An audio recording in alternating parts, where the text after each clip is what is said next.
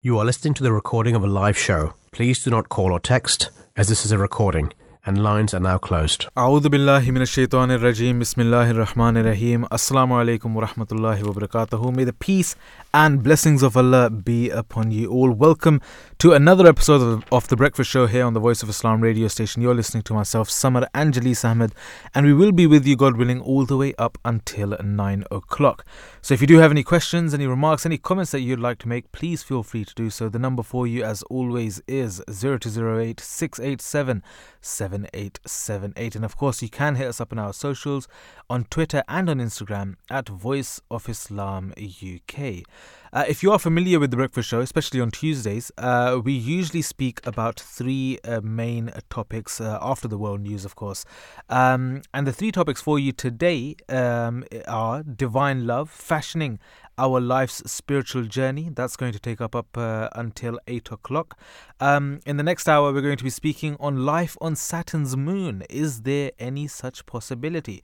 That's the question we're asking today. And last but not least, of course, it is the 4th of July, and so we're going to be speaking about USA's Independence Day. So more on that in just a short while. But before we get into all of that, Jalees, how are you doing this morning? Yeah, this morning, doing good. I mean, the weather for the past week, maybe even month actually, for the past June, has been really good. I'm usually a person who, you know, if the weather's good, then I feel like the day can get by easily. So if the weather's good, then Jalees is good. If the weather's exactly, if the weather's good, then I know that everything I have planned for the day can go by smoothly. Of course, when it's raining or when there's some sort of weather issues that can halt someone's timetable, then that does become an issue. But so weather-wise, I mean, it is helping. It's helping with our day-to-day schedule as well, traveling and everything like that. So yeah, all good so far. Yeah, a bit of rain today though, isn't it? But all in all, it has been very good. Yeah.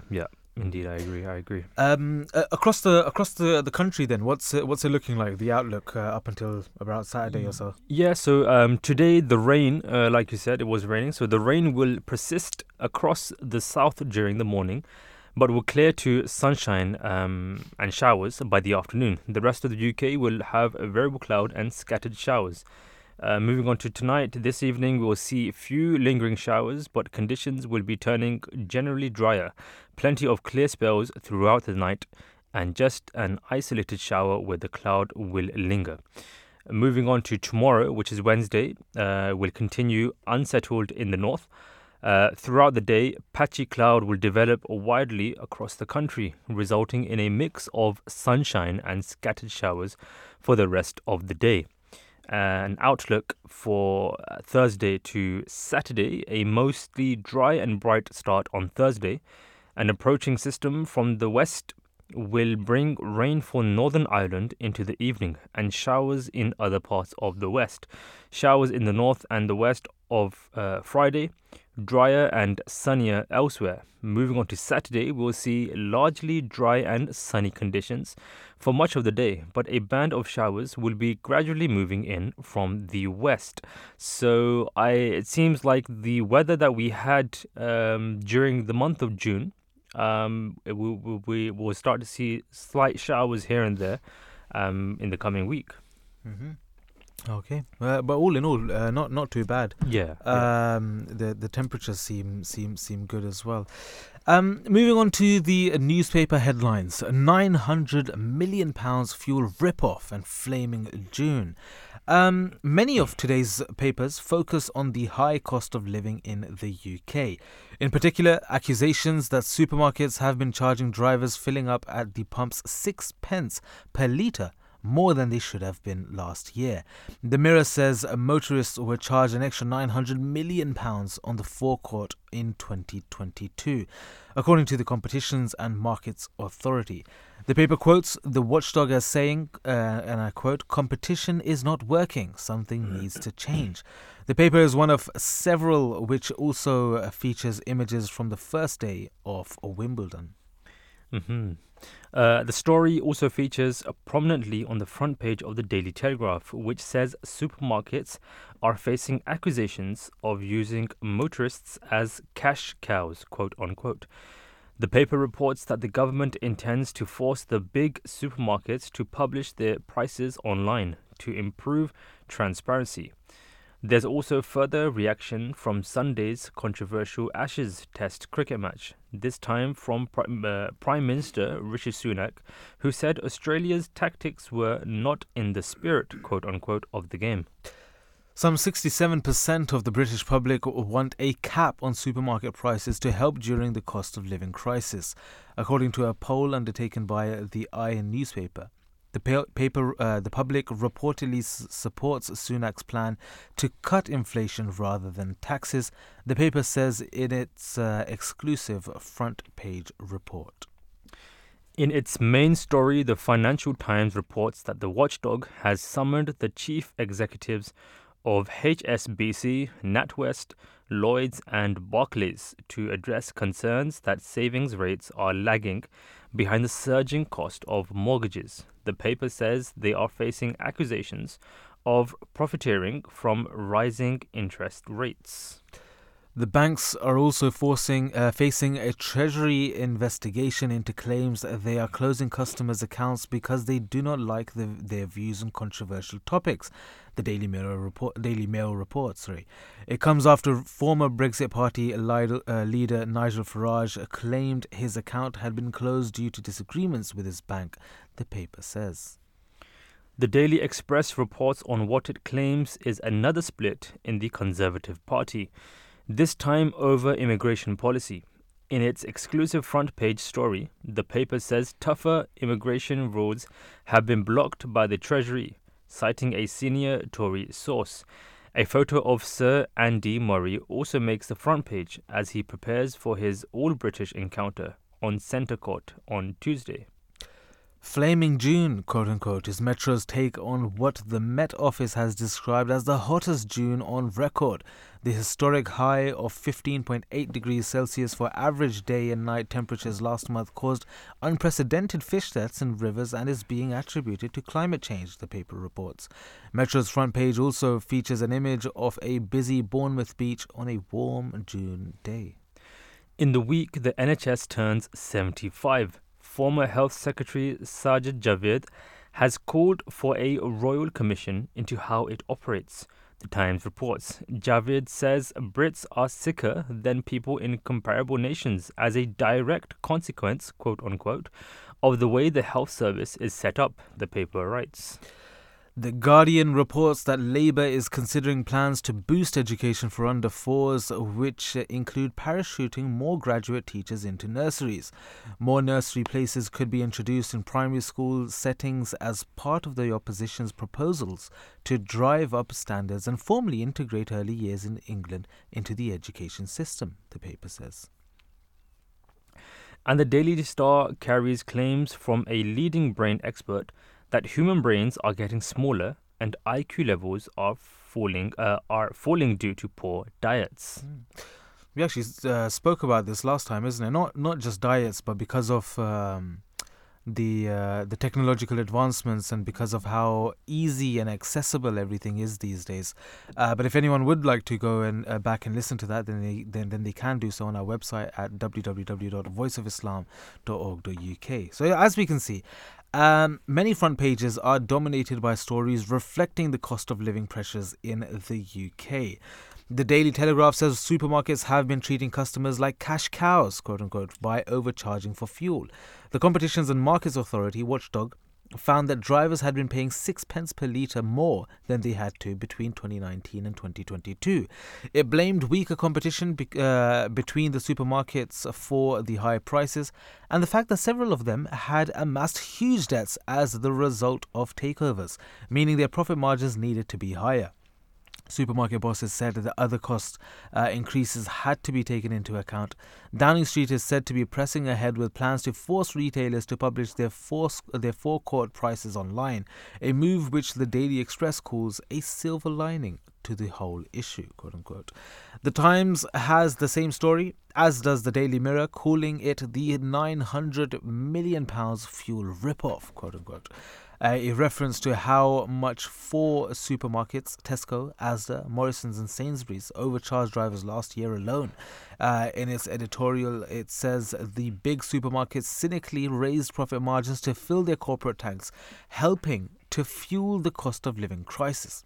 The Financial Times says senior politicians had been worried for a while about interest rates for savers as opposed to borrowers.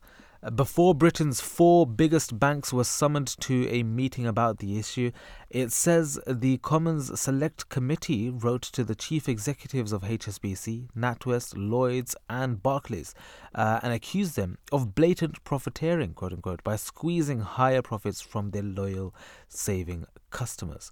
The Eye says recent polling for the paper shows that 67% of the public want a cap on supermarket prices for household items such as eggs, milk and bread, much like there was in the 1970s. Some 1,500 people were surveyed.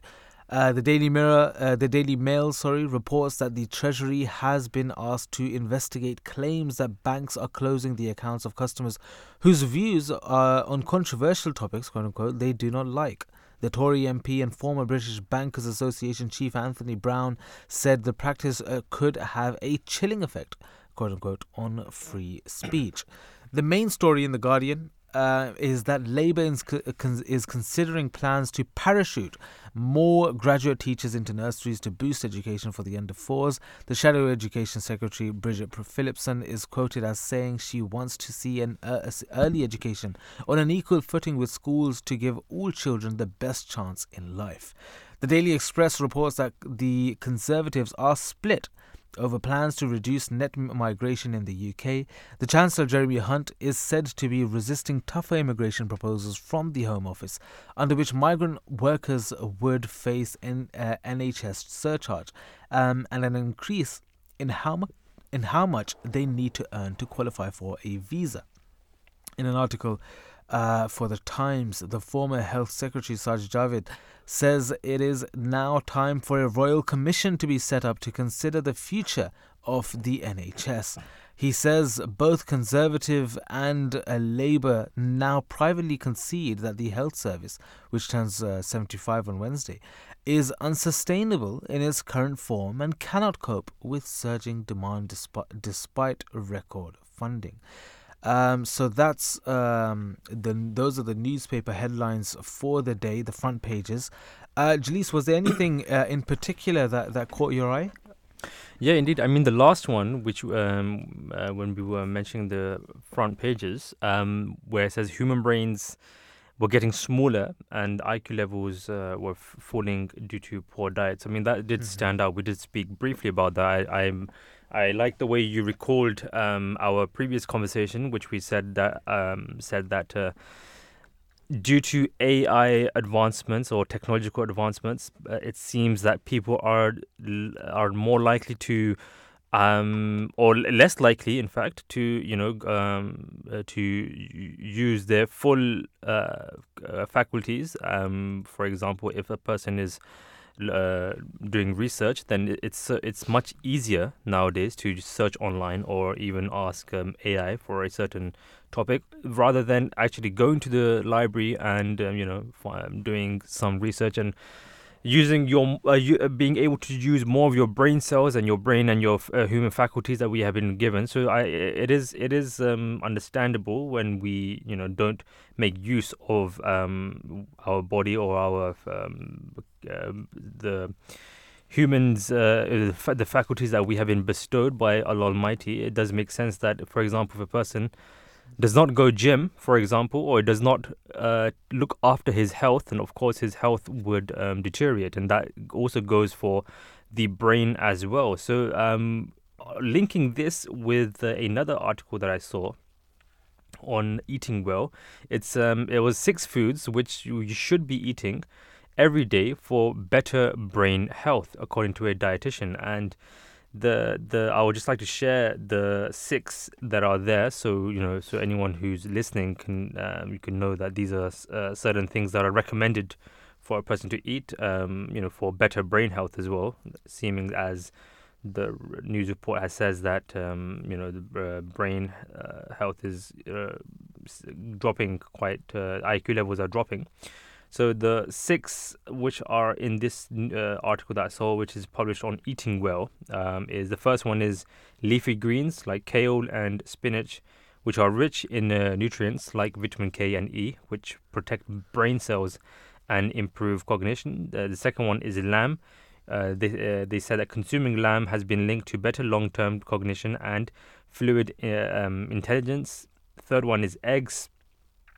Eggs are a great source of, they do support brain function. Then we have salmon, blueberries, and walnuts. So these are 6 things which they say that we should be consuming on a daily basis. When it comes to salmon, like fatty fish, like salmon, which is high in omega-3 fatty acids, promotes brain development and lowers the risk of heart disease, again, which is good for obviously the brain and health as well. Blueberries, these berries are packed with vitamins which improve blood flow to the brain and lower the risk of cognitive decline. And then walnut, which is rich in omega-3 fatty acids, and they help in counteract cognitive decline and reduce inflammation as well. I mean, these 6 things are mentioned for a person who we should be eating every day for better brain health. One thing which we should remember is that though these 6 things are mentioned, we should remember that Islam has also laid great emphasis on what a person eats, what he consumes as well in his diet, where the Holy Quran mentions where we should, and this has been mentioned many times as well, but where the Holy Quran it's been mentioned on this on our on the breakfast show, but where the Holy Quran mentions that someone should be, or a Muslim should eat that which is lawful to him, it also makes it clear that he should also be eating that which is tayyib. And tayyib, which is the Arabic word, which can be translated to pure.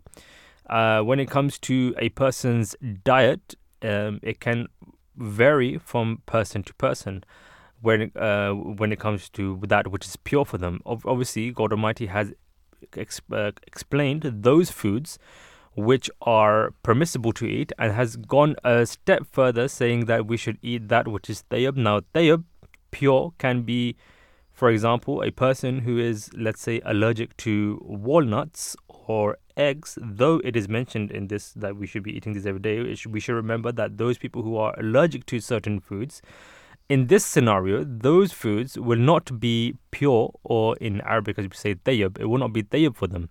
And in such a scenario, it would be, though it is lawful for them, but I mean, because they know that their body reacts in a certain way, thus they should not be eating that, and they can, have something else. So when it comes to eating healthy, though we find many articles online, I always find myself reflecting back to the teachings of Islam, where Islam has prioritized health in various places of the Holy Quran, and has, very clearly explained those things which are lawful for us, and again, and has told us to ponder over those things which are pure for us to eat as well.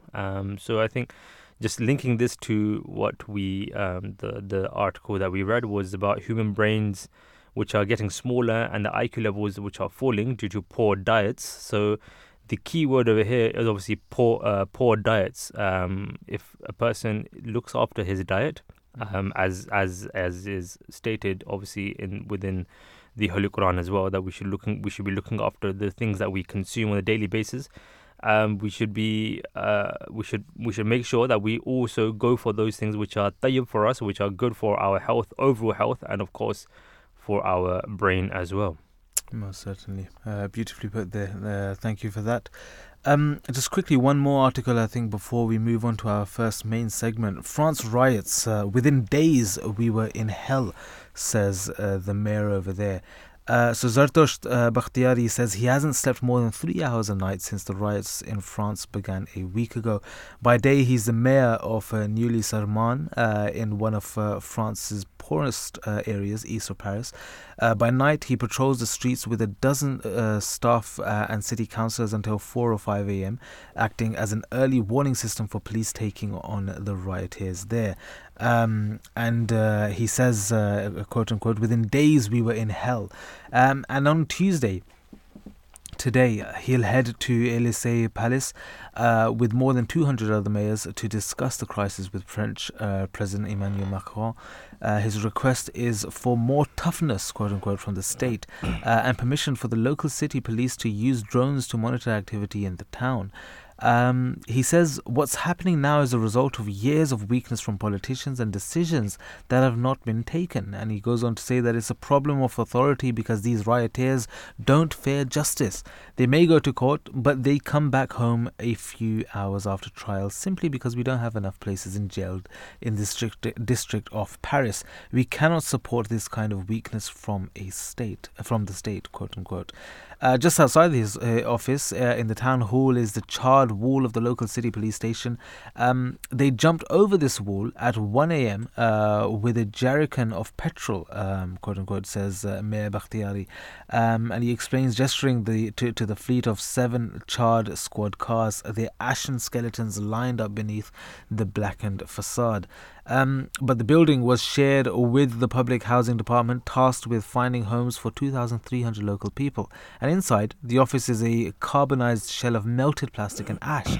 Not all the paper files were digitized. The details of many of those most desperate for housing here have been wiped from the records by the fire as well. So obviously, it's a very sorry state that we can see over there. Just quickly before we move on to our first main segment, like I said, Jalees, what does Islam teach us about rioting and about what we're seeing over there in France? Is this something which is justifiable? Is this something which is correct in the eyes of Islam, or what does it teach us? What does our faith teach us in this regard? Yeah, I mean, in Islam, Islam, when we look at the meaning of Islam, it means peace. So anything which goes against peace is obviously something that Islam, does not promote. When it comes to riots, or when it comes to, often we see, even on the news, or we see on, just on a day-to-day basis, where people go out to riot, there's always a sense of there is like chaos. There are people maybe breaking the law, or committing certain things which go against keeping the peace in the society. And this is something which Islam says that it encourages, and it explains to Muslims why it is important to keep the peace. So anything that goes opposite to what Islam teaches, which is a very peaceful religion, is something which is not likened likened in Islam. Now, the another question is, where we see certain riots take place in this day and age, we have to remember that as a Muslim who believes in the Holy Quran, who believes in the Holy Prophet, who believes in the teachings of Islam, which is the peaceful teachings of Islam, when we see certain things that happen around the world, it only reminds us that the world is in dire need to wake up and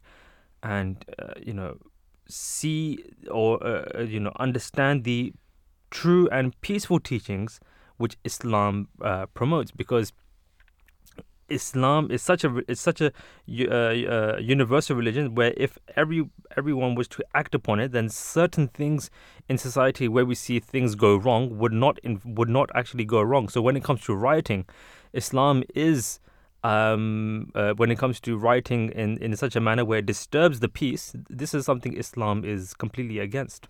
Yeah.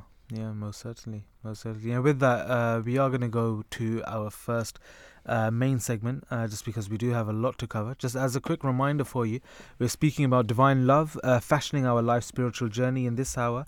And after the 8 o'clock news, we're going to be speaking about life on Saturn's moon. Is there any such possibility? And last but not least, of course, it is the 4th of July. We'll be speaking about how USA is celebrating their Independence Day, and speaking about Independence Days as a whole as well. Is your heart searching for something or someone to cling onto? Have you ever felt your hope diminishing and feeling as if you have no one to ask or seek from? In those times, just remember that God loves you, unconditionally at that as well.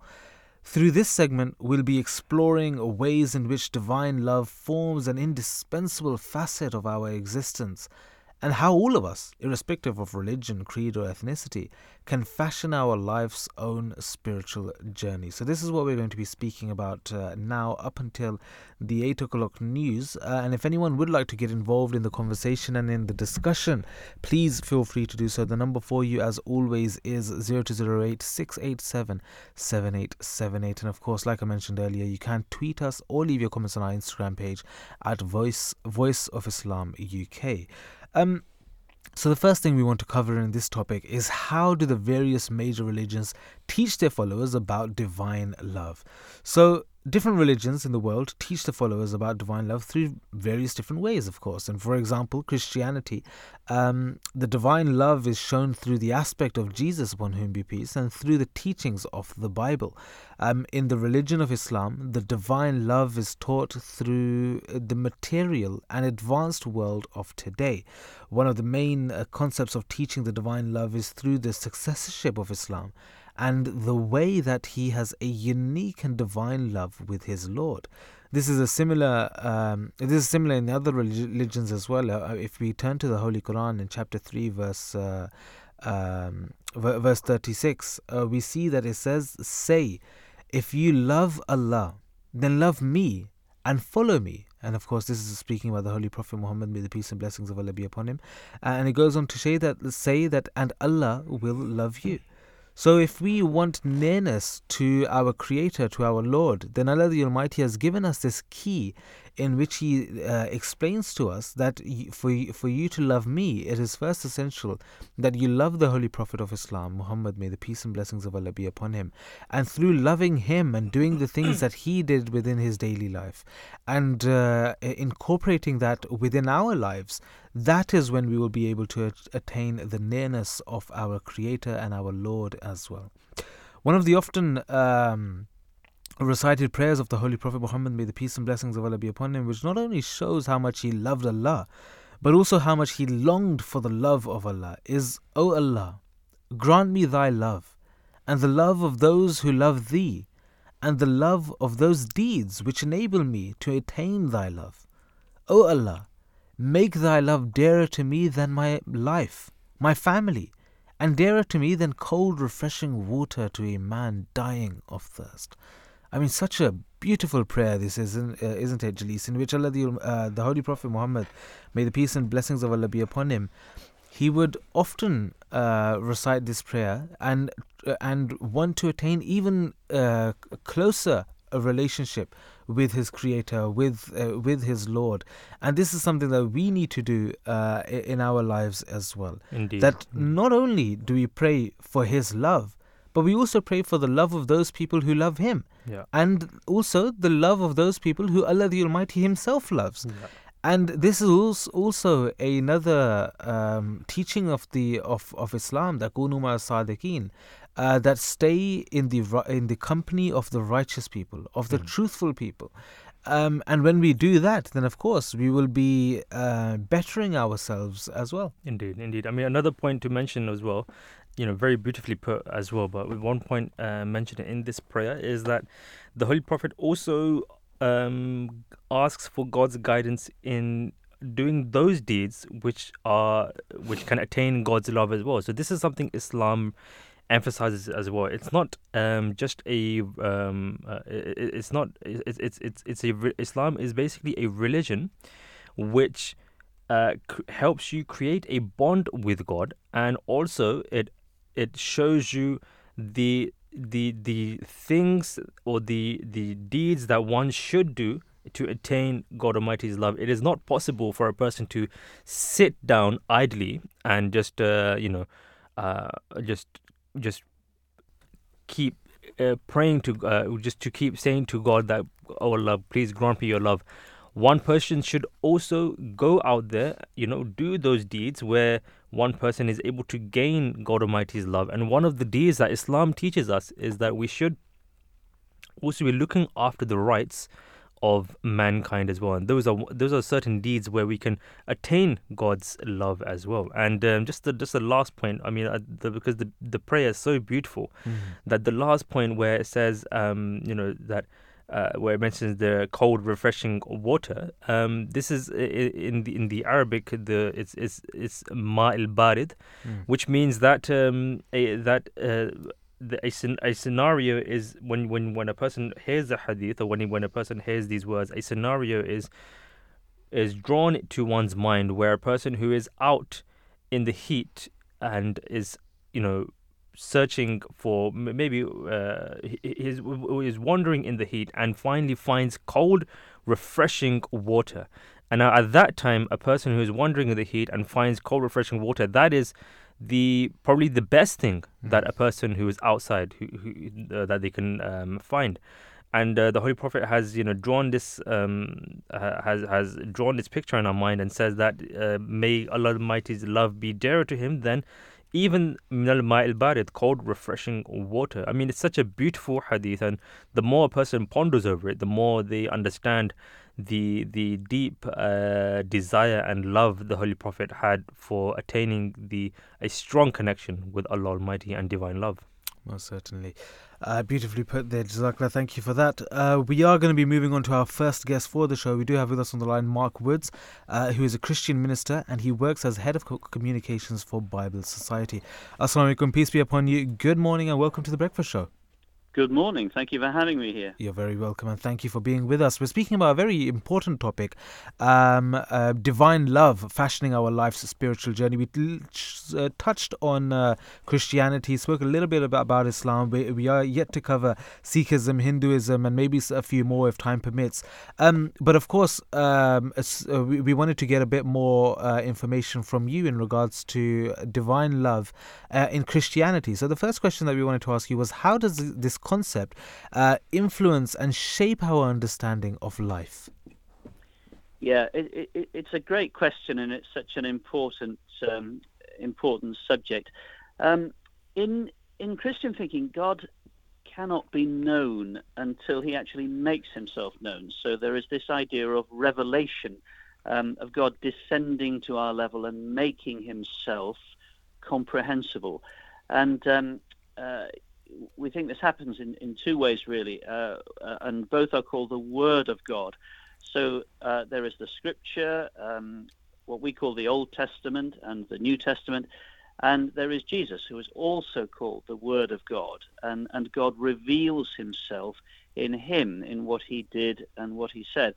There's one Christian writer who asks us to imagine a tree, and when you cut the tree down, you see a cross-section of the tree, but you know that the tree is like that all the way up. And so it's possible to imagine Jesus as a sort of cross-section of God. And God reveals himself as a God of love. In one of the letters in the New Testament, it says, whoever does not love does not know God, because God is love. And it also says we love because he first loved us. So for us, the idea of divine love is central to the idea of knowing God. It's absolutely key. And knowing God means knowing more about God's love, and how that affects us, and how we are to take that idea and apply it in the world. So knowing that God loves us means that we need to love other people. And discipleship, the Christian pathway, means working that out and knowing how that affects our life in the world. Most definitely. I mean, in Islam as well, we believe that Allah the Almighty has so many attributes, and He has fashioned man in accordance with those. And so, whenever there's actually a commandment of the Holy Quran as well, that's Sibghat Allah, that we should adopt the attributes of God Almighty within our own spheres of life. So, if God is merciful, then we also need to be merciful to mankind. If He is forgiving, then of course we also need to be like that as well. So that's beautifully put there in regards to love. Mark, could you please, if you don't mind, share a time when you've personally experienced divine love and how that's inspired or even impacted you? I think it's possible to have really intense emotional experiences of God's love, perhaps in a gathering for worship, and that has certainly happened to me. When you are caught up in music or in prayer, and that has happened to me. But for me, it's a little bit rare because I think I have a slightly cooler temperament. But I remember, when I was younger, listening to great preaching as I was growing up in church, and almost feeling my mind expanding, and I take that as a gift from God to me. And certainly when I'm reading the Bible now, if I read particular psalms, or if I read some of the stories of Jesus, it has an intense effect on me, because I feel that as truth, as God speaking directly to me. So that's one thing. I think emotion is a gift from God, and we can experience Him in that way. But there are other things which are less, less intense, less exciting, really, but which are still, I think, revelations of divine love.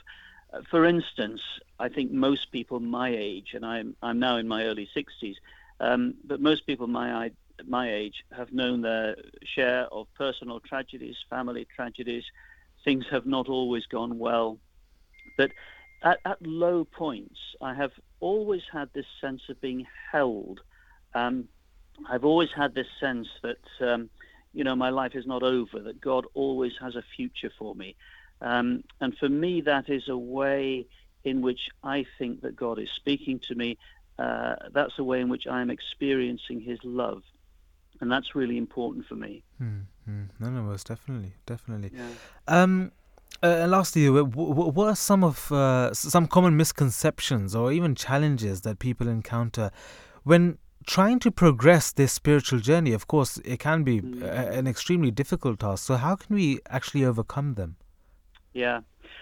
I think one thing that people sometimes think when they're thinking about the spiritual journey, when they're thinking about trying to walk in God's ways, to become closer to God, is that they think it's easy. They think it's quick, and we like to think that we know more than we know. We can listen to sermons, we can read books, we can memorize huge chunks of scripture. But the real question that God asks of us is what is your heart like? How are you yourself being changed through what you read or through what you hear? And that is a lifelong journey. And I think we have to take one step at a time. We pray even when we don't feel like it. We read the scriptures when we don't feel like it.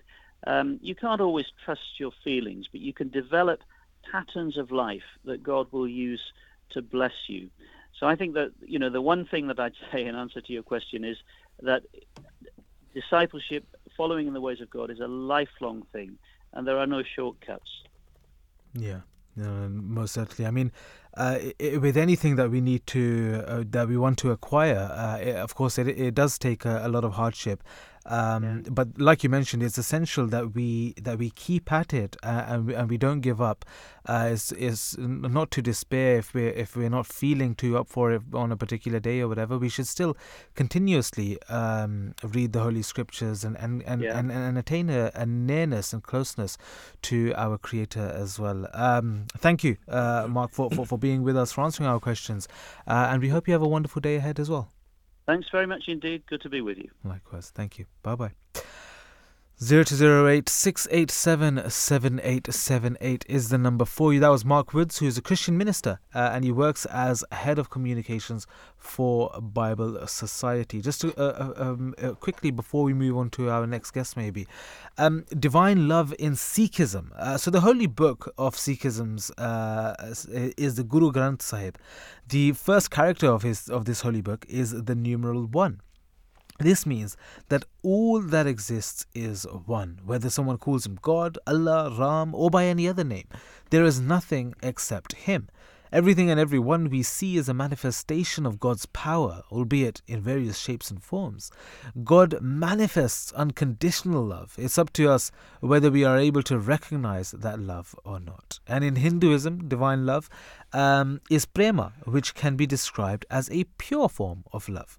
According to Bhagavad Gita, God loves human beings impartially as He is the most benevolent. This divine love responds to the needs of people and brings them out of suffering.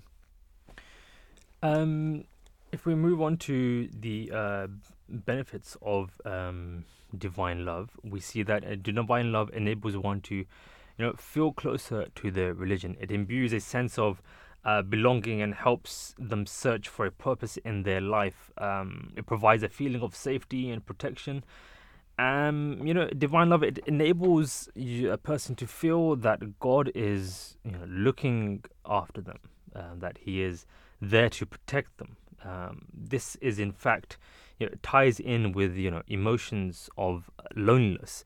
At times one may feel lonely and feel as if they have no one to turn to, and but at these sort of moments, they should one should remember that the power of turning towards God is it's immense.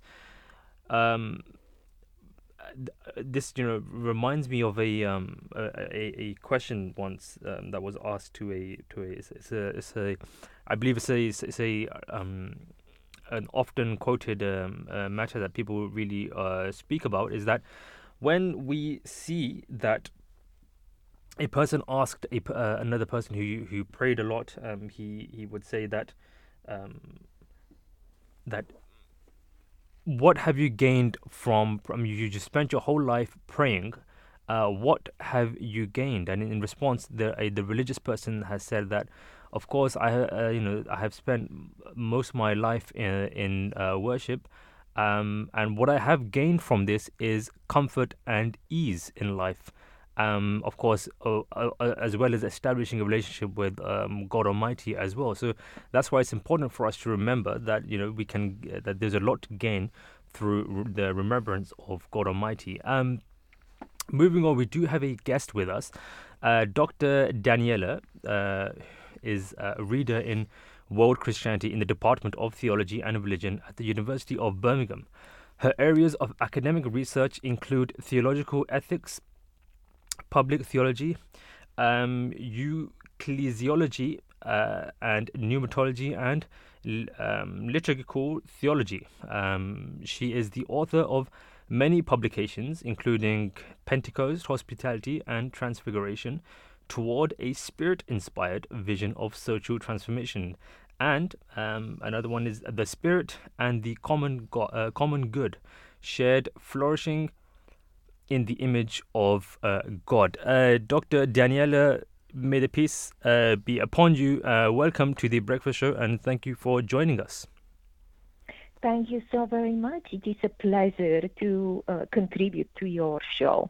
You're welcome. Thank you for joining us again. And just getting straight into it, we have a few questions that we would like to ask. The first one being is, how is the concept of divine love in relation to belief in God encouraged within Christianity?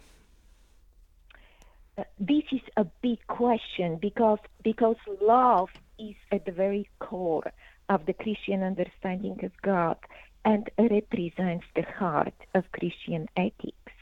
a famous passage in the New Testament that we find in the first epistle of Apostle John, chapter 4, states that God is love, and then links knowledge of God with loving one's fellow human.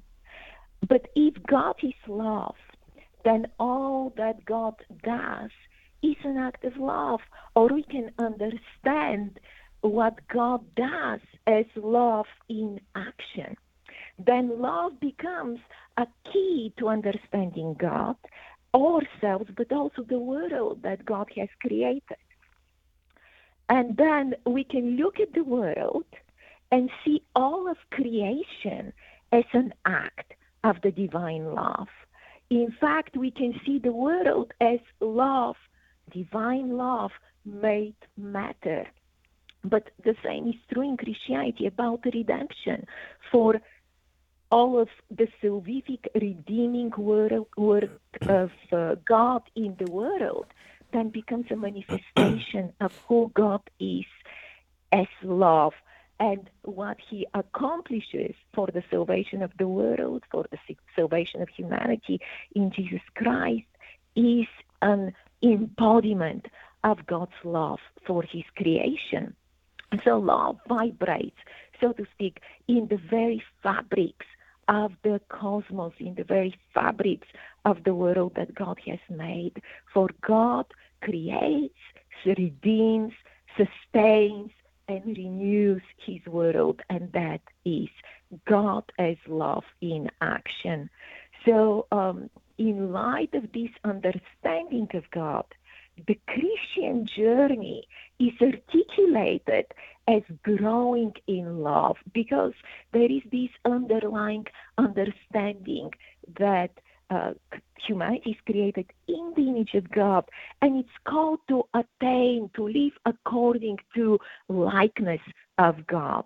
And so the two great commandments for Christianity, the centerpiece of Christian ethics, become love for God with the totality of one's being. And out of that flows the second great commandment, which is love for neighbor. We read in the New Testament that these two commandments fulfill the law of Moses. In fact, Jesus says there is no greater commandment than these two. And the second one becomes sort of the litmus test for the first in John, the first epistle of John, chapter 4, which I mentioned a bit ago. John says, if one says that they love God but hate their neighbor, they're a liar. You cannot claim the first. You cannot claim love for God if you do not love your neighbor, if you don't love your fellow human. Mm-hmm. And of course, we have this, and you have heard it, I'm sure, if you have ever watched, even if you watch the royal weddings on TV, you have heard often quoted the chapter in Apostle Paul's first letter to the Corinthians, chapter 13, where he says, he describes love as being patient, kind, not boastful, not proud, as not being easily angered, as seeking always the well-being of the other. And that description of love that keeps us spellbound, demonstrates also how much short our love falls in comparison to the love of God. And yet we are called to be imitators of God. So it is a challenge. It is a challenge, and yet it is the descriptive of the Christian journey. The same passage in chapter 4 of the first epistle of Apostle John says that we should love one another. No one has seen God, but if we love one another, God remains in us, and his love is perfected in us. So therefore, Christian perfection is understood as perfect love. Mm-hmm. That is what true imitation of God is. Mm-hmm. We did have a few more questions, but I think you, through your first answer, you did answer most of the questions. And due to the time which is restricting us, we would want to ask you, a couple more questions. But I think your first answer was, covered most of the questions. Thank you for joining us, and we hope you have a lovely week ahead. You're very welcome. It has been a pleasure. Thank you for joining us. Thank you. Thank you. That was Dr. Daniyal. It's a very interesting topic that we are talking about today, isn't it, Sammar? Yeah, no, definitely. And I think we'll just like to end with one thing. There's so much that actually I think we'll actually maybe continue on a little bit after the news as well. But one narration of the Holy Prophet Muhammad, may the peace and blessings of Allah be upon him, which I really wanted to share, was that when a servant of mine, of God Almighty, advances towards me a foot, I advance towards him a yard. And when he advances towards me a yard, I advance towards him the length of his arms spread out. When he comes to me walking, I go to him running. So this is a Hadith Qudsi, which is actually a narration which the Holy Prophet Muhammad, may the peace and blessings of Allah be upon him, has shared. But this is actually, these are the words of God Almighty. So he's saying that however much we advance towards him, he will come to us even closer and even quicker.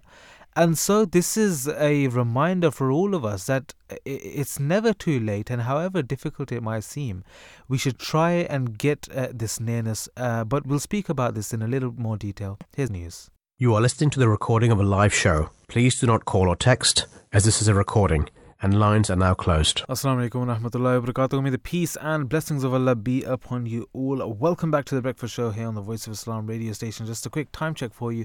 It is 2 minutes past 8 on Tuesday, the 4th of July, 2023. And we are just going to continue speaking a little bit about our first topic, which is divine love. And I think one thing which is essential to touch on and speak about is how we can actually achieve Allah's love.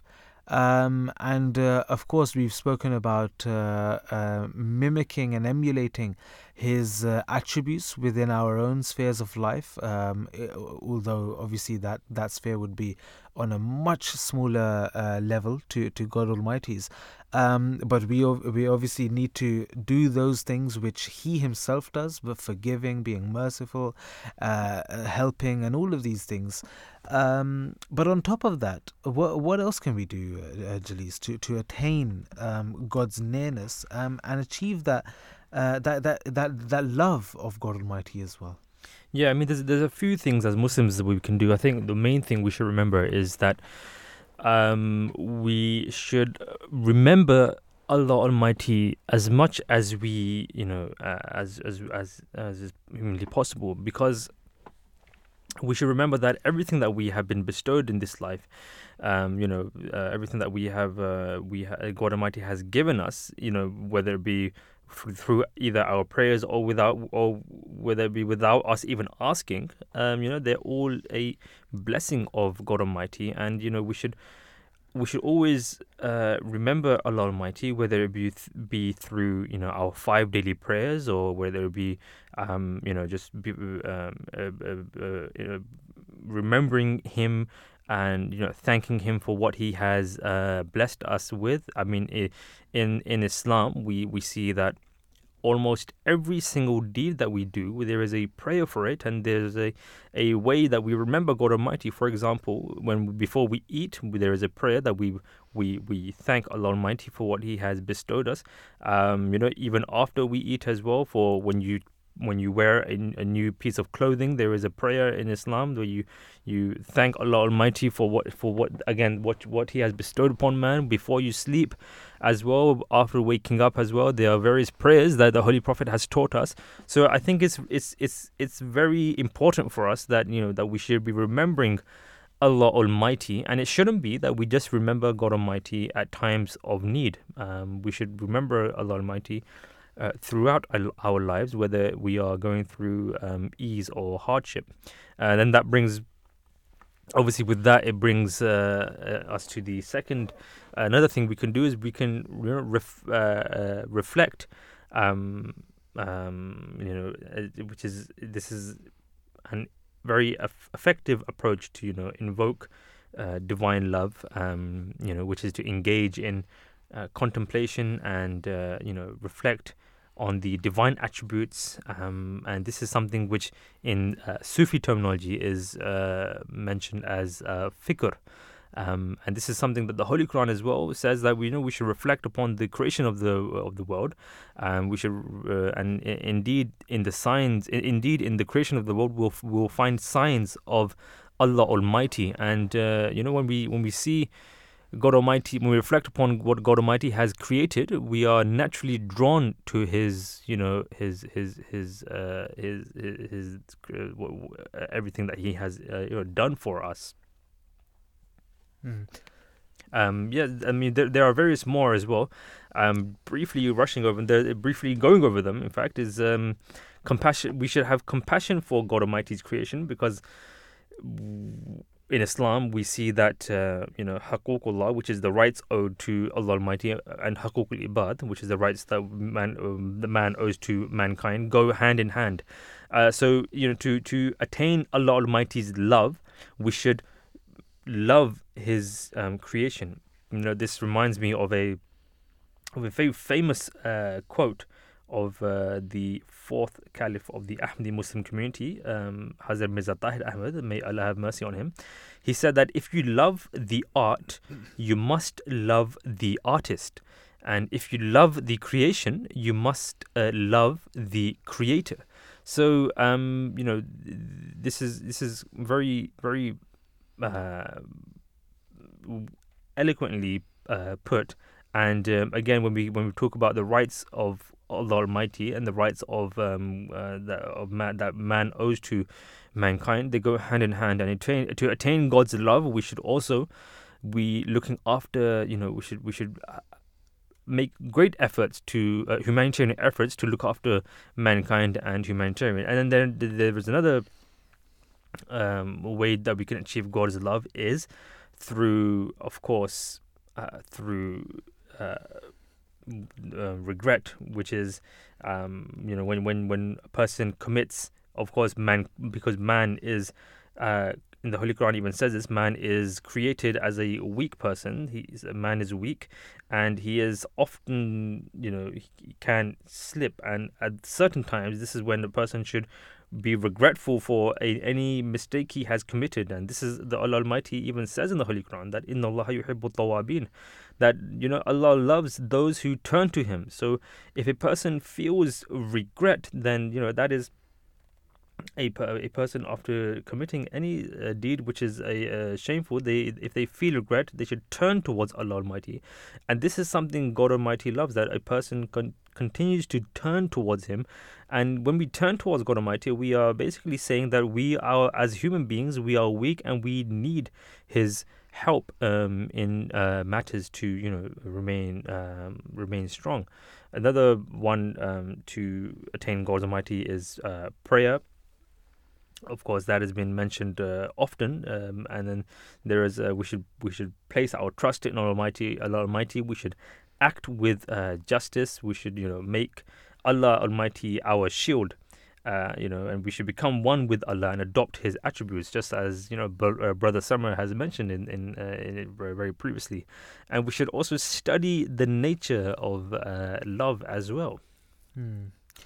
Love, that's also why we get along and love individuals as well, isn't it? Because of the things that we have in common.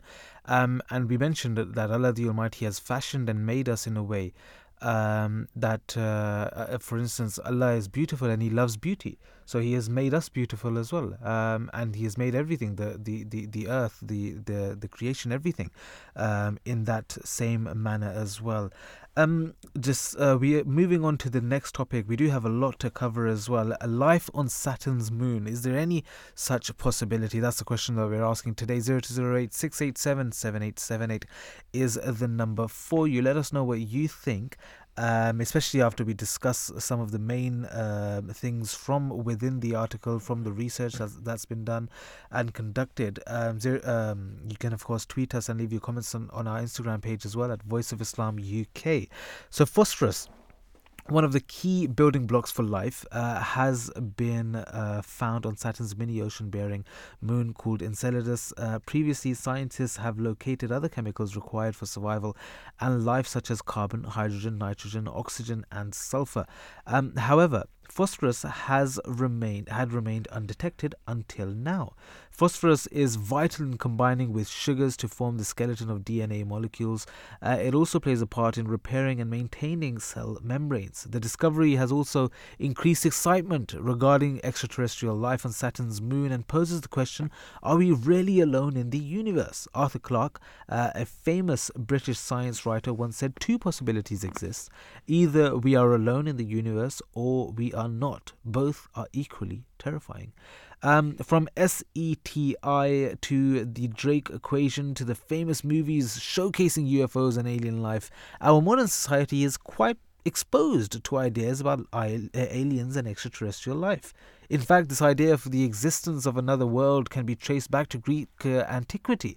However, many renowned philosophers, the likes of Aristotle and Plato, rejected the idea of many worlds. Nowadays, many contemporary scientists working in this field have expressed their thoughts about alien life existing, as Professor Alexander Wolfskan, a Polish astronomer who discovered the first Goldilocks zone planet, once said, keep searching, one day it's probably going to happen.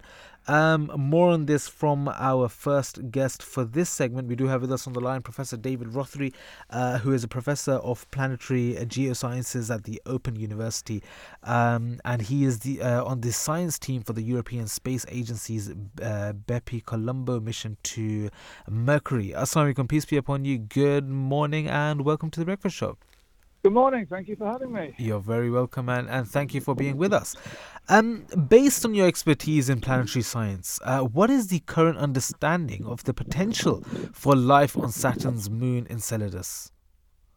Well, we know it's got everything that we think you need for life. It's got an ocean. It's a small world. It's got a rocky core. It's covered in ice, and there's a layer of liquid water between the ice and the rock.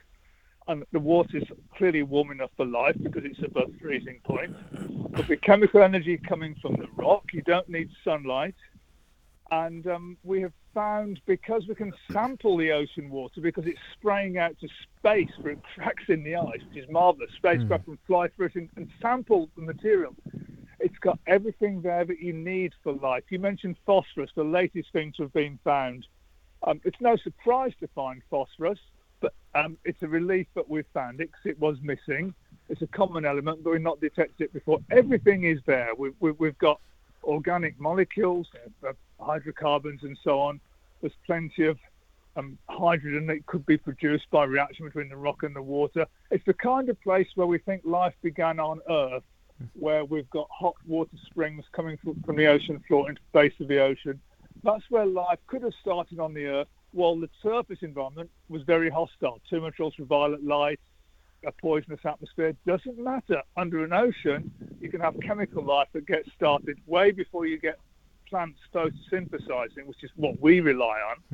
Because we eat plants which are getting their energy from sunlight. Before that happened, life at hot springs in the oceans, and the setting inside Enceladus is just right for that to occur there also. Now, we don't know that it has started there, but all the ingredients are there that could support life. Wow. So we're looking inside icy moons. It's not just Enceladus. There's one at Jupiter called Europa, which is perhaps even more likely to host life. But those are the places we're looking at now. Places inside icy moons which have conditions such as there were in Earth's deep oceans when we think life began on Earth. 4 billion years ago. Wow, very interesting. Especially when you link it with Earth as well and the origins of that. Professor Rothery, how do scientists detect and analyze the presence of water and other chemical compounds on Enceladus? Okay, well, we know the surface is water ice and the way it reflects sunlight. We know it's not solid ice all the way down because the icy shell is moving slightly different to the interior. It wobbles a little bit, so there's definitely liquid water down there. It would be very difficult to analyse the contents of that ocean without landing and drilling through the ice, except there are cracks in the icy shell. That exposes a little bit of the top of the ocean to space, which is a vacuum. So the ocean vaporizes, boils away, and sprays out. There's a very fine spray of ice crystals and other particles venturing to space.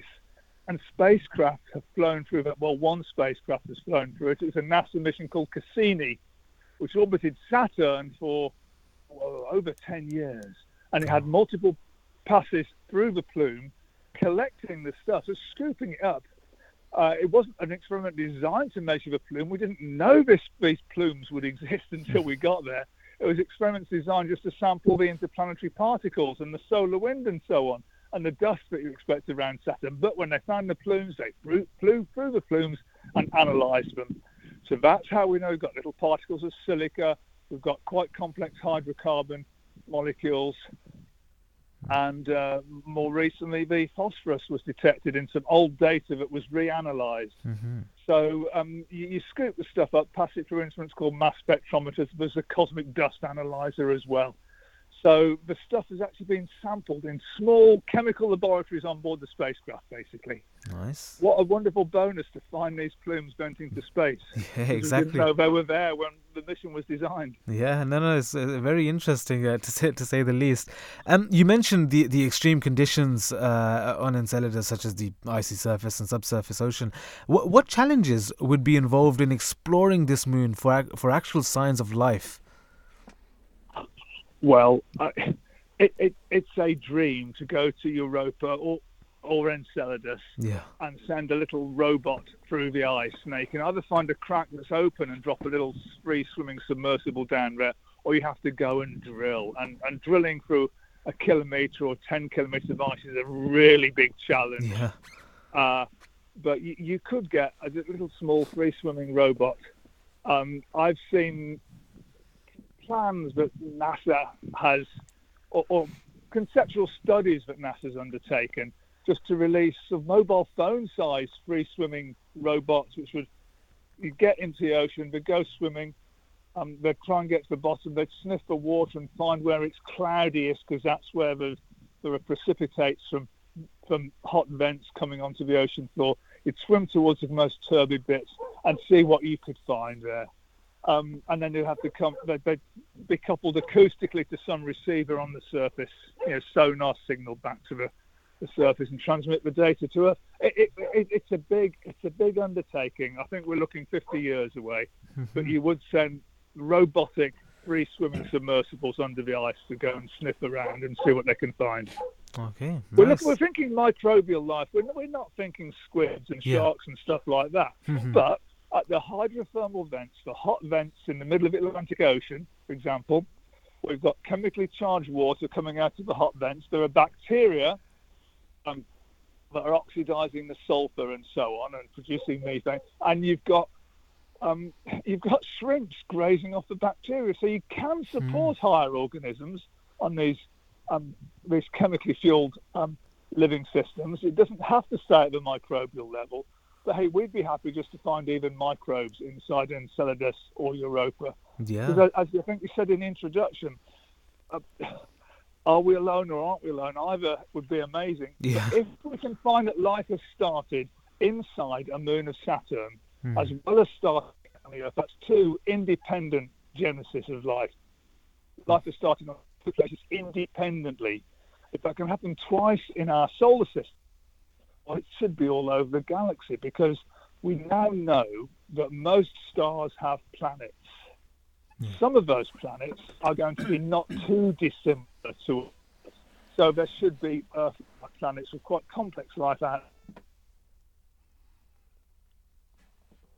is so improbable that it can only occur once, then we are alone. But if we find it's happened twice in the same solar system, then logically it ought to be all over the blooming galaxy. Yeah, no, true. Very true, very true.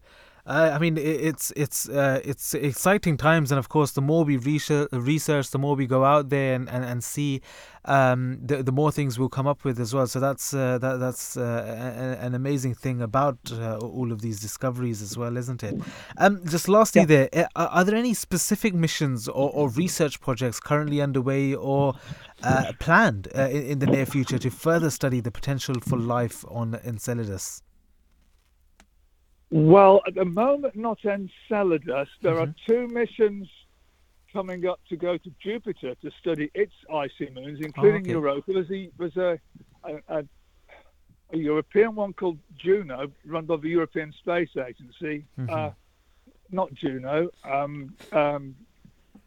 It's called JUICE. Oh, nice. That stands for Jupiter Icy Explorer or something. JUICE, it's a good name. JUICE is on its way, and NASA have the Europa Clipper, which will be launched in a couple of years' time. They'll both orbit Jupiter. They'll have close flybys of several of the moons. The European one, JUICE, will concentrate on Ganymede, but we'll see some of Europa. And the Europa Clipper NASA mission is going to focus very much on Europa.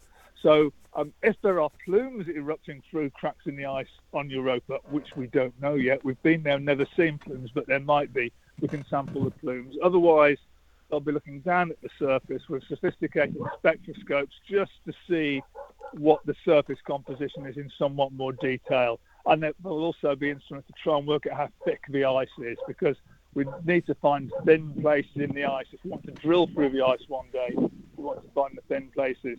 So it's incremental. These missions that are coming up aren't going to prove that there is life there. They'll be the next step on the way to learning what we need to know. Okay. So it's going to be a while before the mystery is solved, I'm afraid. Yeah. No worries. I mean, the more we research, obviously, the more we find out, and it's a huge stepping stone, to say the least. Anyway, so that's great. Professor, thank you for being with us, for answering our questions, and we hope you have a wonderful day ahead as well. Thank you. I've enjoyed our chat. Goodbye. Likewise. Thank you. Bye-bye. 0208 687 7878 is the number for you. That was Professor David Rothery, who is a professor of planetary geosciences at the Open University, and he's on the science team for the European Space Agency Bepi Colombo mission to Mercury. I mean, this is a very interesting topic.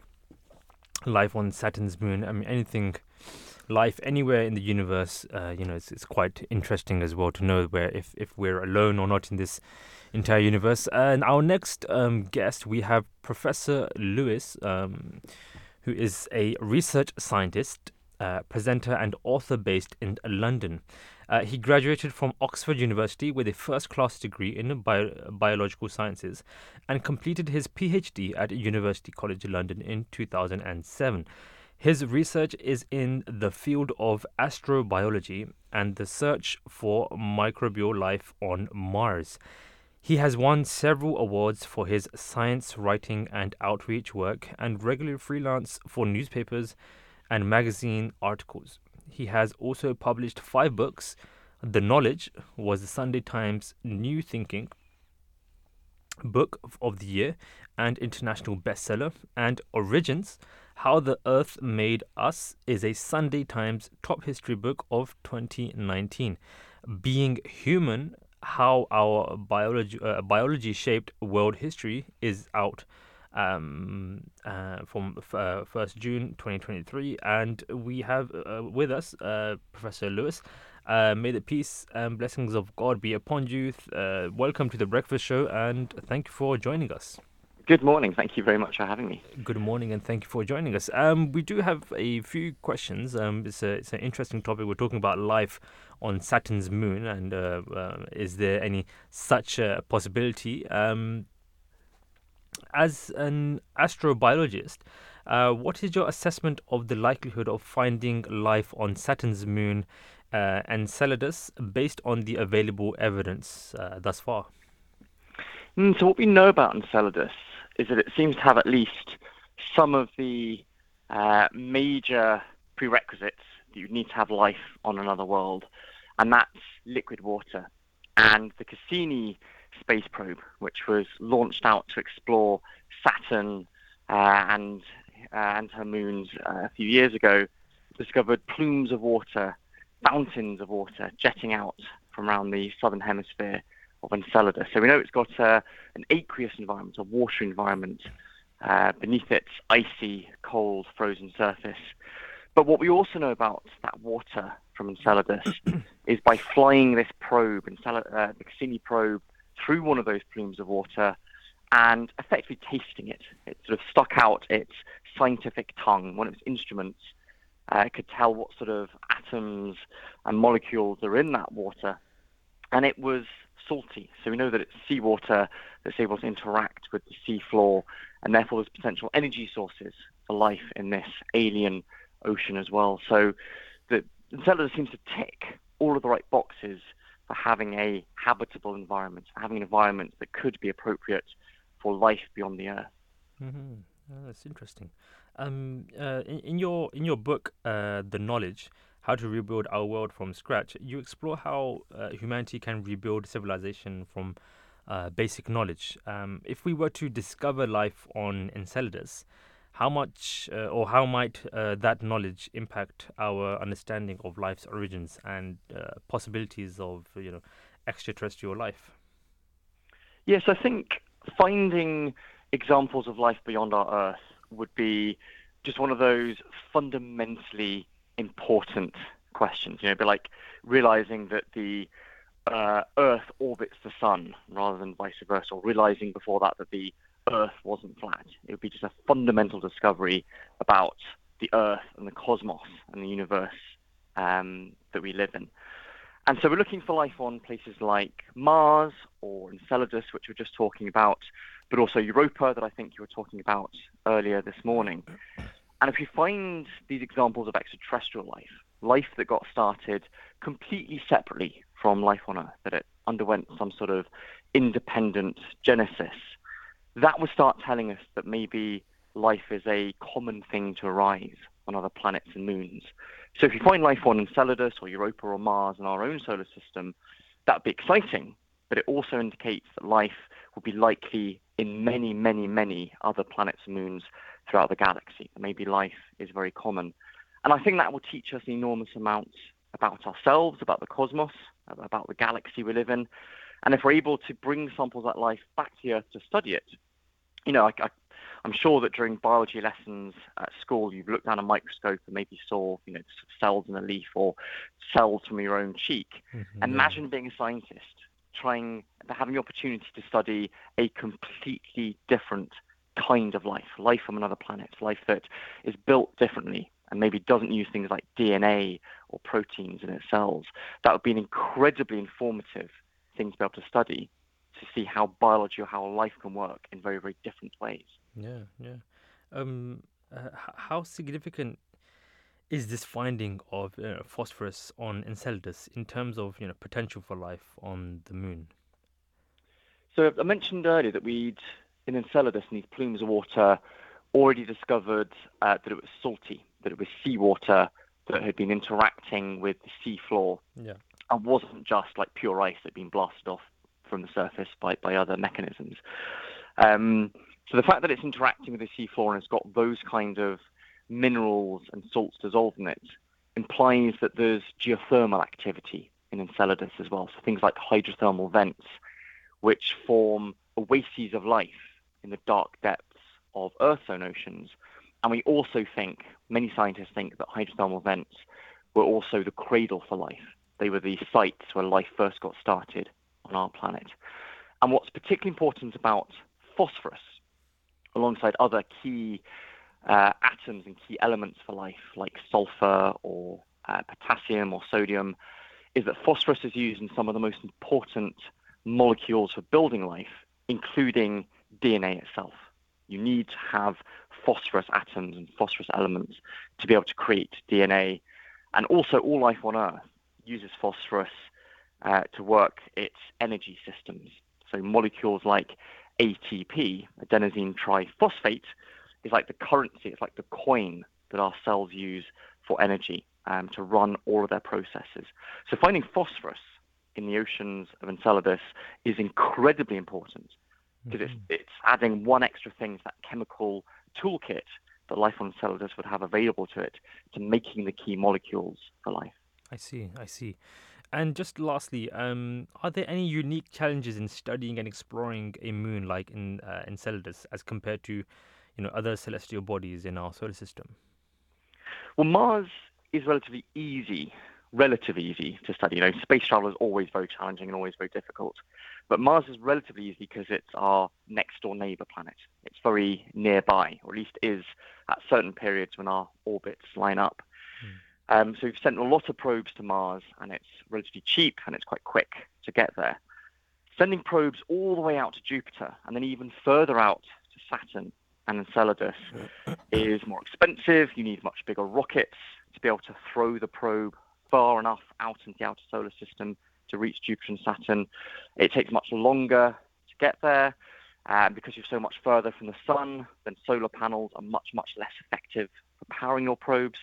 So there's lots of challenges in sending probes as far away as Jupiter and Saturn and the moons that orbit them. But in particular, for trying to understand moons like Europa or Enceladus, and particularly the oceans that we think lie beneath their surface, the very fact that they're under the surface makes them very difficult to access, to try to explore. Because as Dave Rothery said on the interview just before me, if you're trying to explore the oceans on Europa or Enceladus, you'd probably have to land some kind of probe on the outside of that eggshell of hard ice and then drill or melt your way straight down through perhaps several kilometers to get to that ocean.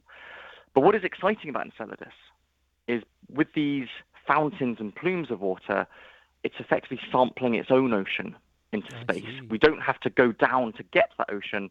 We can fly a probe through one of those plumes of water, collect samples of that ice crystal once it's frozen, and then fly back to the Earth and then deliver that sample so scientists around the planet, around the Earth, can study that sample of seawater. So that's some of the challenges of exploring Enceladus and Europa, but also one of the great opportunities those particular moons offer for us to try to understand what sort of chemistry is going on in those oceans and whether there might be life there as well. I see. I mean, it's very, very interesting, and I mean, I can't wait to see where all of this research, if there is any life out there, then it will be quite interesting, to learn about as well. I think that's all we have time for. We are racing against the clock. Thank you, very much for joining us, and we hope you have a lovely week ahead. You too. Thanks very much for having me. Speak to you soon. Thank you very much.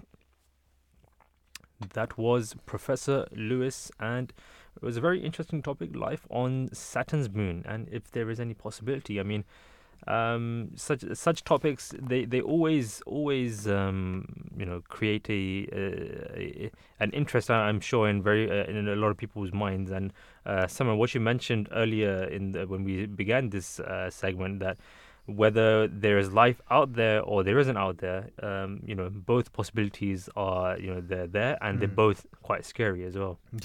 No, definitely.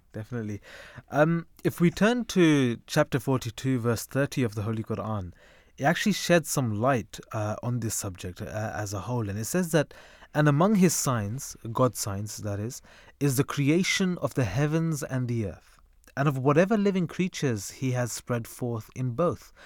And he has the power to gather them together when he will so please. So, of course, from reading this verse, we can see that according to this unique and striking verse of the Holy Quran, mankind will one day communicate with the creatures that dwell in the heavens, quote unquote.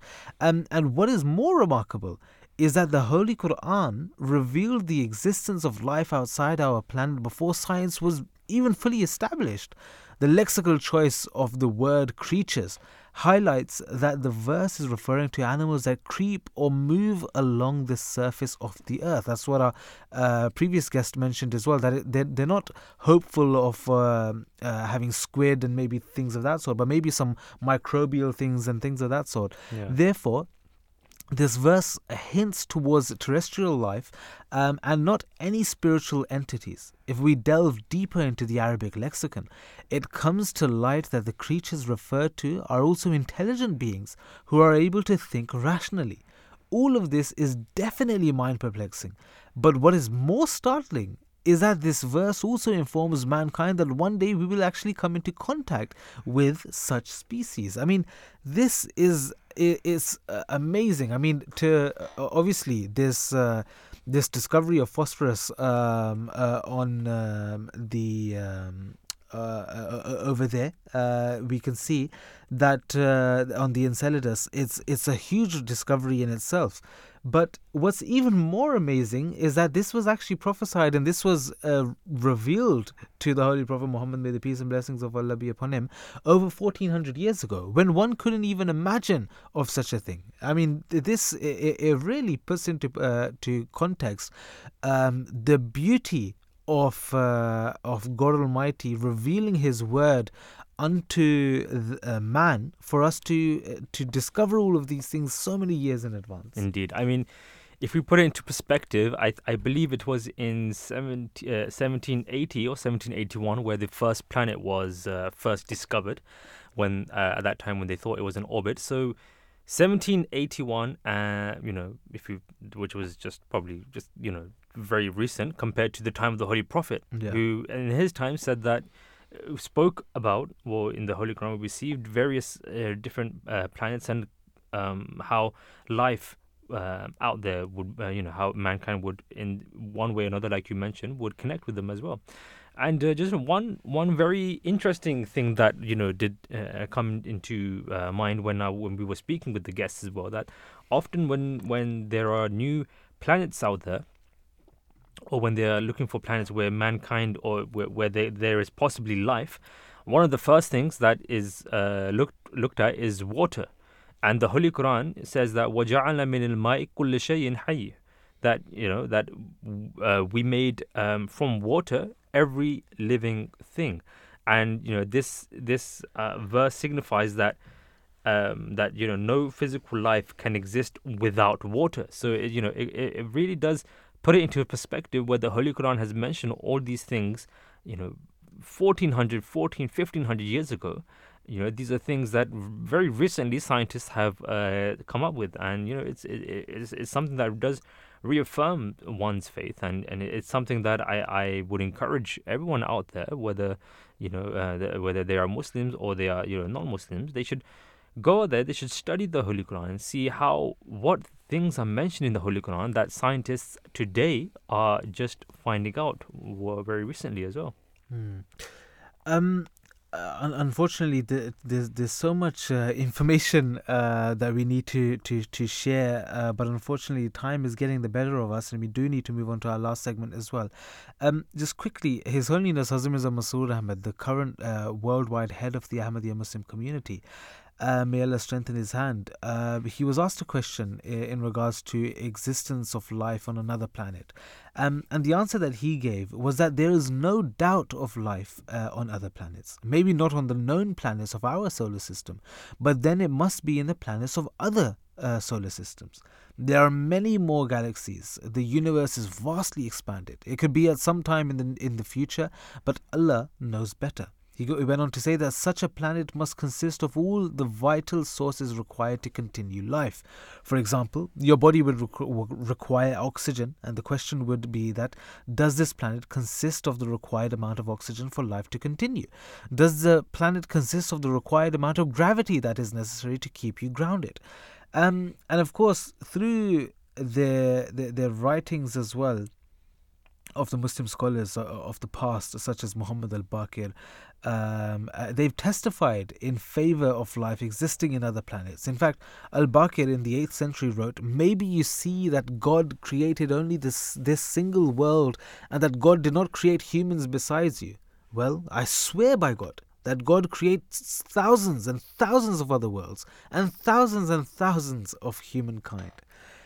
Just lastly there, the founder of the Ahmadiyya Muslim community, Hazrat Mirza Ghulam Ahmad, may Allah have mercy on his soul and upon whom be peace, in an interview in 1908 the year of his demise, regarding the existence of aliens, said, "We don't propose that there is no system other than our earth and the sky.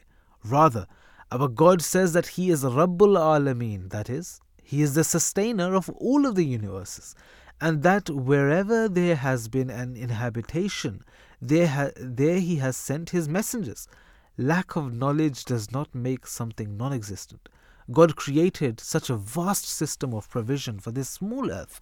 Why would He not have created provision for all other habitations?"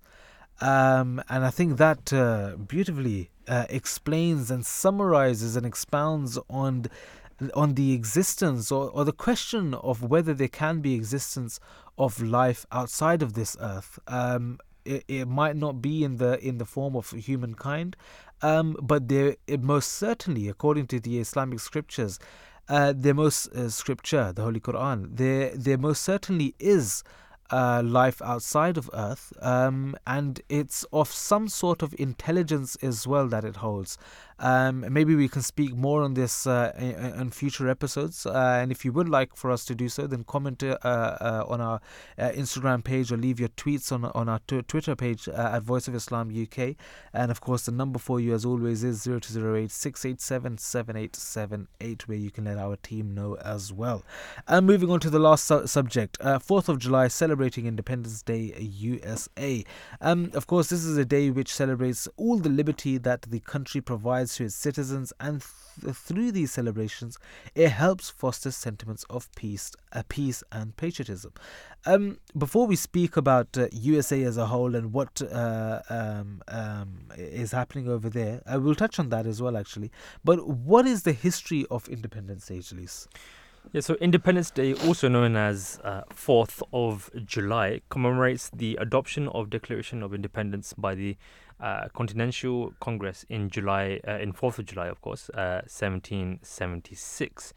The declaration declared that the 13 American colonies' independence from British rule, and marked the birth of the United States of America. The American Revolution, which began in 1775, had been a struggle for independence and self-governance. The Continental Congress appointed a committee consisting of people such as Thomas Jefferson, John Adams, Benjamin Franklin, Roger Sherman, to draft a formal document justifying the colonies' separation from Great Britain. Thomas Jefferson was primarily responsible for writing the Declaration of Independence, which outlined the colonists' grievances against the British monarchy and affirmed their unalienable rights to life, liberty, and pursuits of happiness. On 2nd of July, 1776, the Continental Congress voted in favor of independence, and 2 days later, on July 4th, the members officially adopted the final version of the Declaration of Independence. This pivotal document proclaimed the sovereignty of the United States and set forth the principles upon which the new nation would be built. Independence Day became a significant and widely celebrated holiday in the years following the Revolutionary War. It was first celebrated with public readings of declaration, military displays, parades, and fireworks. Over time, it evolved into a day of national pride, patriotism, and reflection on the values of freedom and democracy that the United States represents. Today, Independence Day is a federal holiday in the United States, observed annually on July 4th, which is today, of course. It is marked by various festivities, including fireworks, parades, barbecues, picnics, family gatherings as well. The holiday serves as a time to celebrate the country's history, honor its founders and heroes, and appreciate the freedoms and rights that Americans enjoy. If we turn to the Holy Prophet Muhammad, may the peace and blessings of Allah be upon him, he actually told us that he who obeys me obeys God. He who disobeys me disobeys God. He who obeys his authority obeys me. He who disobeys his authority disobeys me. So we can see from this narration of the Holy Quran that it is indeed a part of our faith that if we are obeying God Almighty and His Messenger, then also we are to obey the authority which is in rule as well, the governance, the country in which we live in. And he's also said, a very famous narration of his, that love of one's country is part of one's faith. So, of course, from this we can see that there is no conflict between one's pledge to religion and their pledge of allegiance, because exhibiting loyalty to one's country of residence itself becomes a religious practice. And this shows us the importance of course, having love for your nation and doing whatever you can to better that nation as well. We all need to be contributing members of the of society, not so that we just sit and try to take benefits and not work and not contribute back to and give back to society. Rather, we are to be members of society who are actually contributing and making it a better and safer place for everyone around us as well. We're going to be speaking to our guest for this segment, Dr. Natalie Zasik, who is a senior lecturer in American Studies at the University of Manchester, specializing in the colonial and antebellum US, the Caribbean, race, slavery, gender and sexuality. She has just completed a book about the role of horse racing in 19th century American culture. Assalamu alaikum, peace be upon you. Good morning and welcome to The Breakfast Show. Thanks, it's great to be here. And it's a pleasure to have you on. Thank you for being with us. What is, just getting straight into the questions, what is the historical significance of the 4th of July? We've touched on it, but maybe if you can expound a little bit more on that for the benefit of our listeners, please. The 4th of July is American Independence Day, and it's based on the release on the 4th of July in 1776 in Philadelphia of the document, the Declaration of Independence. So it commemorates the moment at which the United States announced its formal intent to break away from British imperial rule and become an independent nation. Mm-hmm. And would you kindly list and elucidate the factors that led colonists to seek independence from Britain? Well, first of all, it's important to keep in mind that although it's hard to really make the statistical, probably only about 40% of people in the American colonies in 1776 were really aggressively pro-independence. Some people were opposed to it, some people were kind of apathetic. But for people who wanted to be independent, what they particularly resented was that they felt that they were not represented in the British Parliament. They felt that Britain was able to legislate on their behalf, particularly about issues of taxation, in a form to which they were not sending delegates. So that was probably the single biggest factor, was a growing sense. The colonies were feeling quite confident, particularly economically at this time, and they were starting also to feel that they perhaps had more in common with one another, even though living in New Hampshire was very different from living in, say, South Carolina, and that they had less in common with British people who lived in Britain. Mm-hmm. Okay. Some historians, as well as John Adams, who was a founding father, argue that the birth of independence was in fact on the 2nd of July. Could you please shed some light on this debate, please? Yes. Now, the Declaration of Independence was actually signed in Independence Hall in Philadelphia on the 2nd of July. Okay. And John Adams was there as a delegate. So, since he was an insider, he knew exactly when people had signed the Declaration, making it, in his view, a legal statement. But the document was not released to the public until the 4th. So we celebrate the day at which independence was announced rather than that on which, in technical terms, it went into effect. Okay. Okay, makes sense.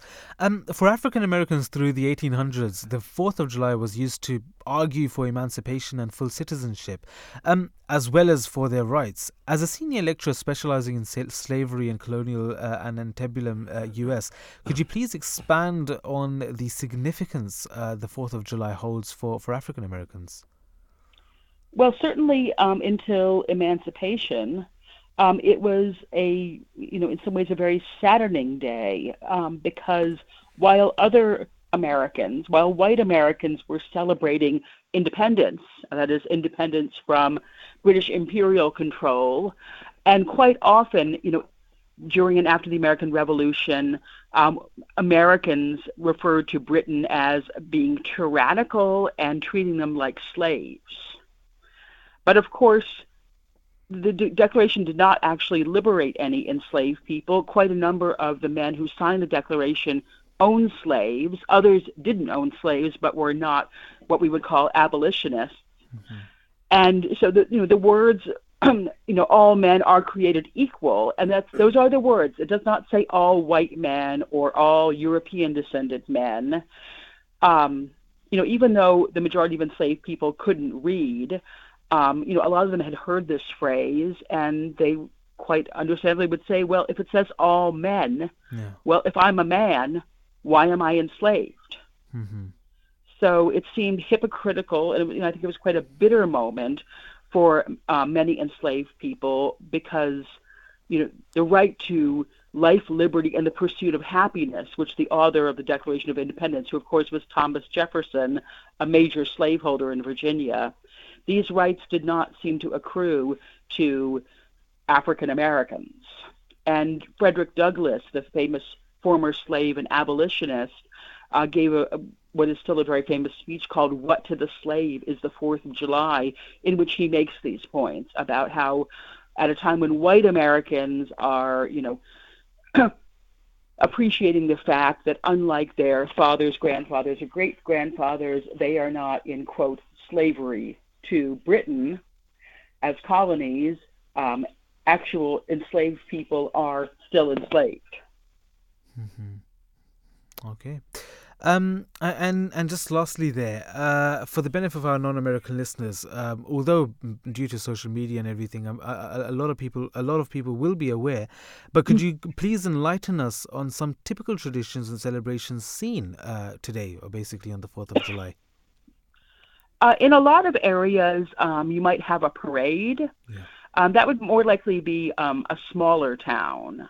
There wouldn't necessarily be a huge parade in Washington, D.C. or New York City, but a lot of more local areas, you might have quite a homespun local parade with the fire department and maybe little kids.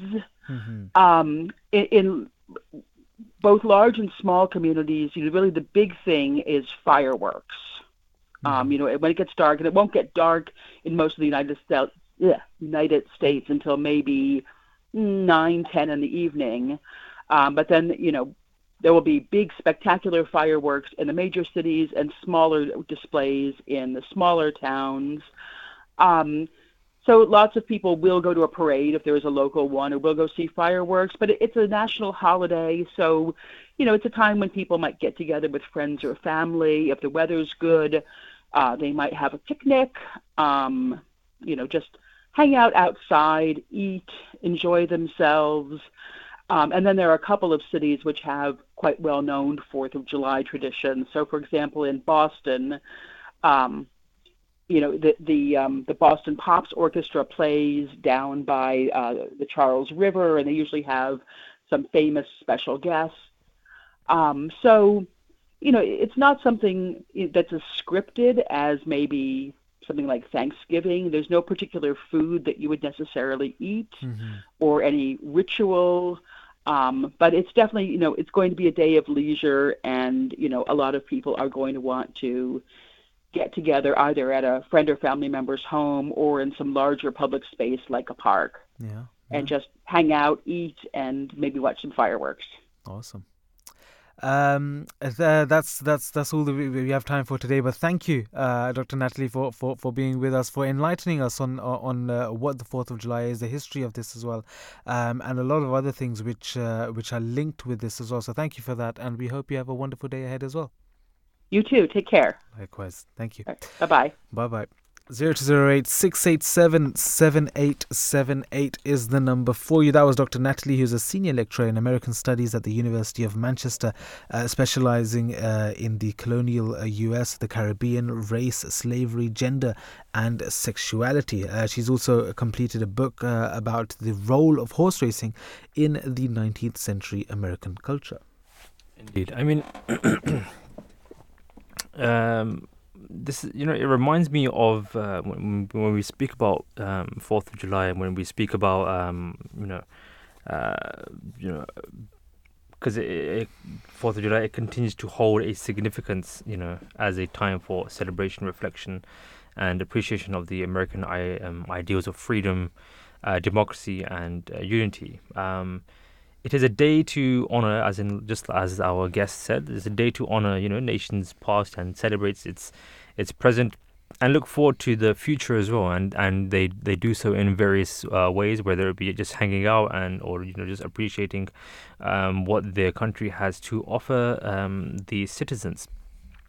This reminds me that on the 1st of November 1952, the second caliph of the community, the Hazrat Mirza Bashir Uddin Mahmud Ahmad, who was the second caliph of the community, he delivered the concluding address at the 12th annual Ijtima of the gathering of Majlis Khudam al-Ahmadiyya. During the address, he spoke about Khudam al-Ahmadiyya being auxiliary organization of the youth within the community. Yeah, isn't it? indeed. Yeah. So during this address, he spoke about one's love for the country, and he said that if you are employed by the government, then fulfill the governmental responsibilities with utmost diligence, wisdom, and honesty. If conducting any other business, then work hard for it. If serving the Jamaat, then serve it with diligence and honesty. In short, if you are truly loyal and a well-wisher of your country, then fulfill every duty with this fervor, and make it your objective to not fall behind anyone in any field and task, and to leap forward. Resultantly, this will benefit the country and religion as well. And he further said that until every Ahmadi doctor or lawyer or trader or clerk, landowner and labourer set this objective in their respective field, it can never be claimed that they are fulfilling their national responsibility. So again, Islam highlights that if a person is, working, he is working in a, whether it be a governmental job or a government job or any job, he should be, working to create a better environment where he lives, and create be a positive impact for the country where he lives in. Yeah, most certainly. And this is actually what His Holiness, the worldwide head of the Ahmadiyya Muslim community, he said, but he actually called for Muslims all around the world to show true loyalty to their respective countries. On one occasion, he addressed Muslims in the following manner, and I quote, "As citizens of any country, we Ahmadi Muslims will always show absolute love and loyalty to the state. Every Ahmadi Muslim has a desire for his chosen country to excel, and should always endeavour towards this objective. Whenever a country requires its citizens to make sacrifices, the Ahmadiyya Muslim community will always be ready to bear such sacrifices for the sake of the nation." He actually continued to say that we feel pain and distress when any nation suffers, and we share the grief and pain of others. Thus, whenever any country faces difficulty, we try our utmost to alleviate their suffering. That is what the founder of Islam, the Holy Prophet Muhammad, may the peace and blessings of Allah be upon him, taught us. It was the Holy Prophet who counselled that you should put your own pain to one side in an effort to alleviate the suffering of all of mankind. It is thus that the Ahmadiyya Muslim community is involved in spreading humility, love and kindness. And with these words of the head of the Ahmadiyya Muslim community, Hazrat Mirza Masood Ahmad, may Allah strengthen his hand, we conclude today's show. Thank you to everyone for contributing, for listening. Thank you to Rameen, Masood, Sara, Ahmad, Areebah, Chowdhry, Amtul, Kafi, Arriba, Ijaz and Anoosha, Nasir for researching and producing the show as well. Here is the news.